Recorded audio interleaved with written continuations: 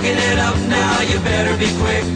Nothing can outrun my SS396. Hey everybody, it's Randy Kerdoon, and welcome to another edition of Talking About Cars. Everybody has a car story. Jack Beckman, known as Fast Jack to those who follow hot rod racing, has survived cancer and worked his way up the ranks to drive in the NHRA. It's a career that had a very humble beginning, growing up in the Valley. My dad was one of those guys. He'd work a second job. He got a job trimming trees. Apparently he didn't know a damn thing about trimming trees. Fell out of a couple, cut himself a couple. My mom would take an extra job at Christmas time. We were middle class, probably on the lower end of it. And I didn't realize until I got much older that I had two parents with great work ethics.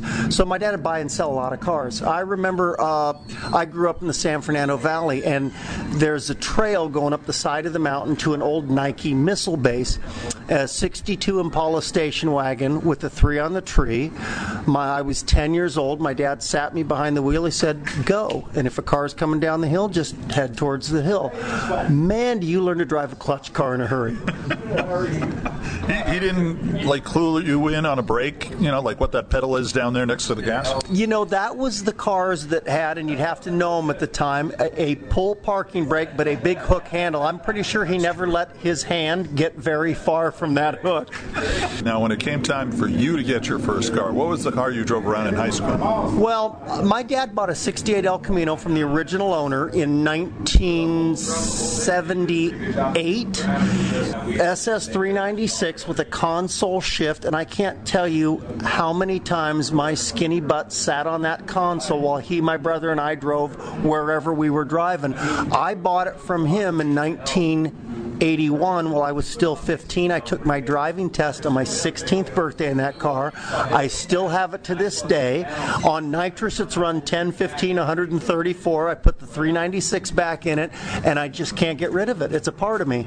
Now, what did you pay for it back when you were 15? He bought it for $1,000. I bought it for $1,000. And let me tell you, to a 16-year-old or a 15-year-old in 1981, that's delivering a lot of newspapers. That's mowing a lot of lawns. But bigger than this, in 1982, it cost me $660 for my insurance, and my mom and dad said, you do not drive until that insurance is 100% paid for on my own. I took a third paper route to do that. Moms, dads, did you hear what Jack just said? When your kids do that, have your kids tried that yet, or are they not old? No, my son's 8, my daughter's going to be 4, but she thinks she's going to be 24. And we're out here today at Irwindale watching the rounding round cars, and I love all motorsports, and I want my son to see everything. And when my daughter's a little older, I want her to see everything.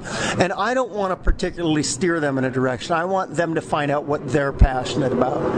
When you had decided to take that direction in your life, was there a car that kind of led you down that road, or was it the El Camino, or what was it? Well, my dad was, he's got hot rod magazines back to 1951. He moved out from Maryland to Southern California in 1962 to get into the speed equipment business.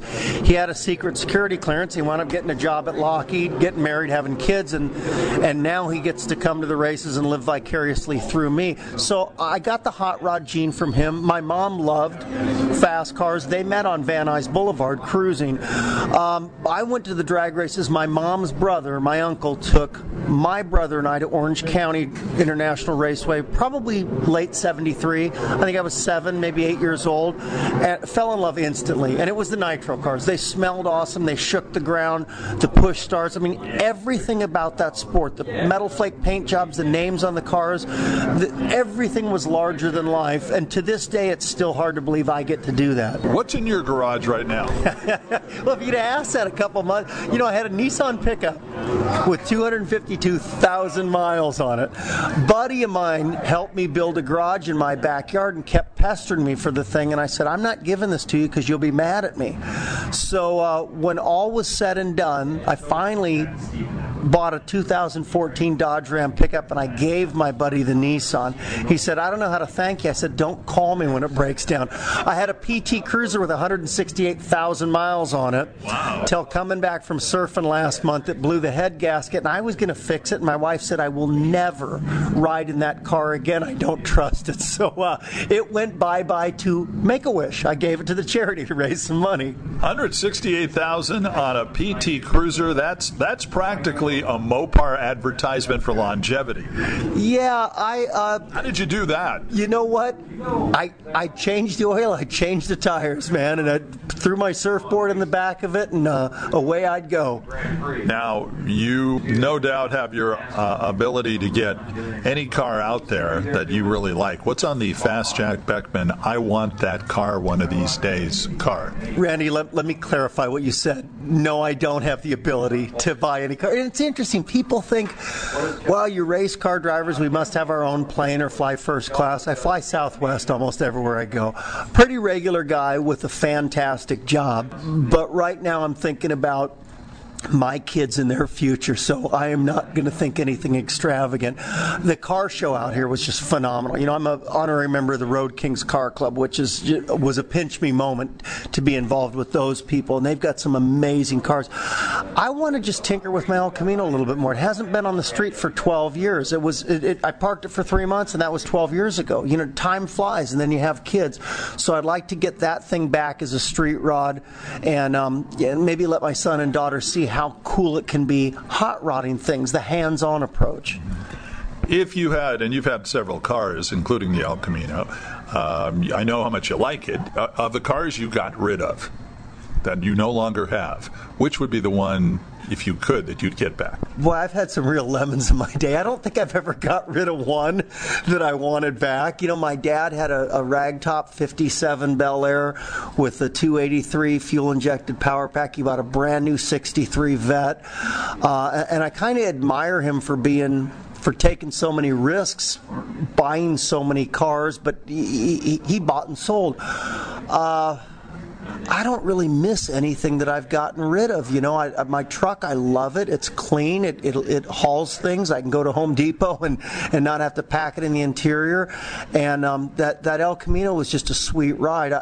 I'm looking at these show cars, and like there's a 55 Chevy out there. Maybe if I had the bucks and was going to do one, that'd be the car. I'm curious, and it surprised me a little when I found this out. I was talking to one of the guys that was racing out at the Speedway today, out at Auto Club, and I'd asked him, are you a car guy? I mean, it sounds like you are. You're a race car driver. And I found out a lot of guys who drive aren't necessarily car people. I mean, they love to drive, they love to race, but they don't really get into the whole collecting cars and the old cars thing. When it comes to NHRA, the guys that you know, I know John Force loves to do that stuff. I've talked to him.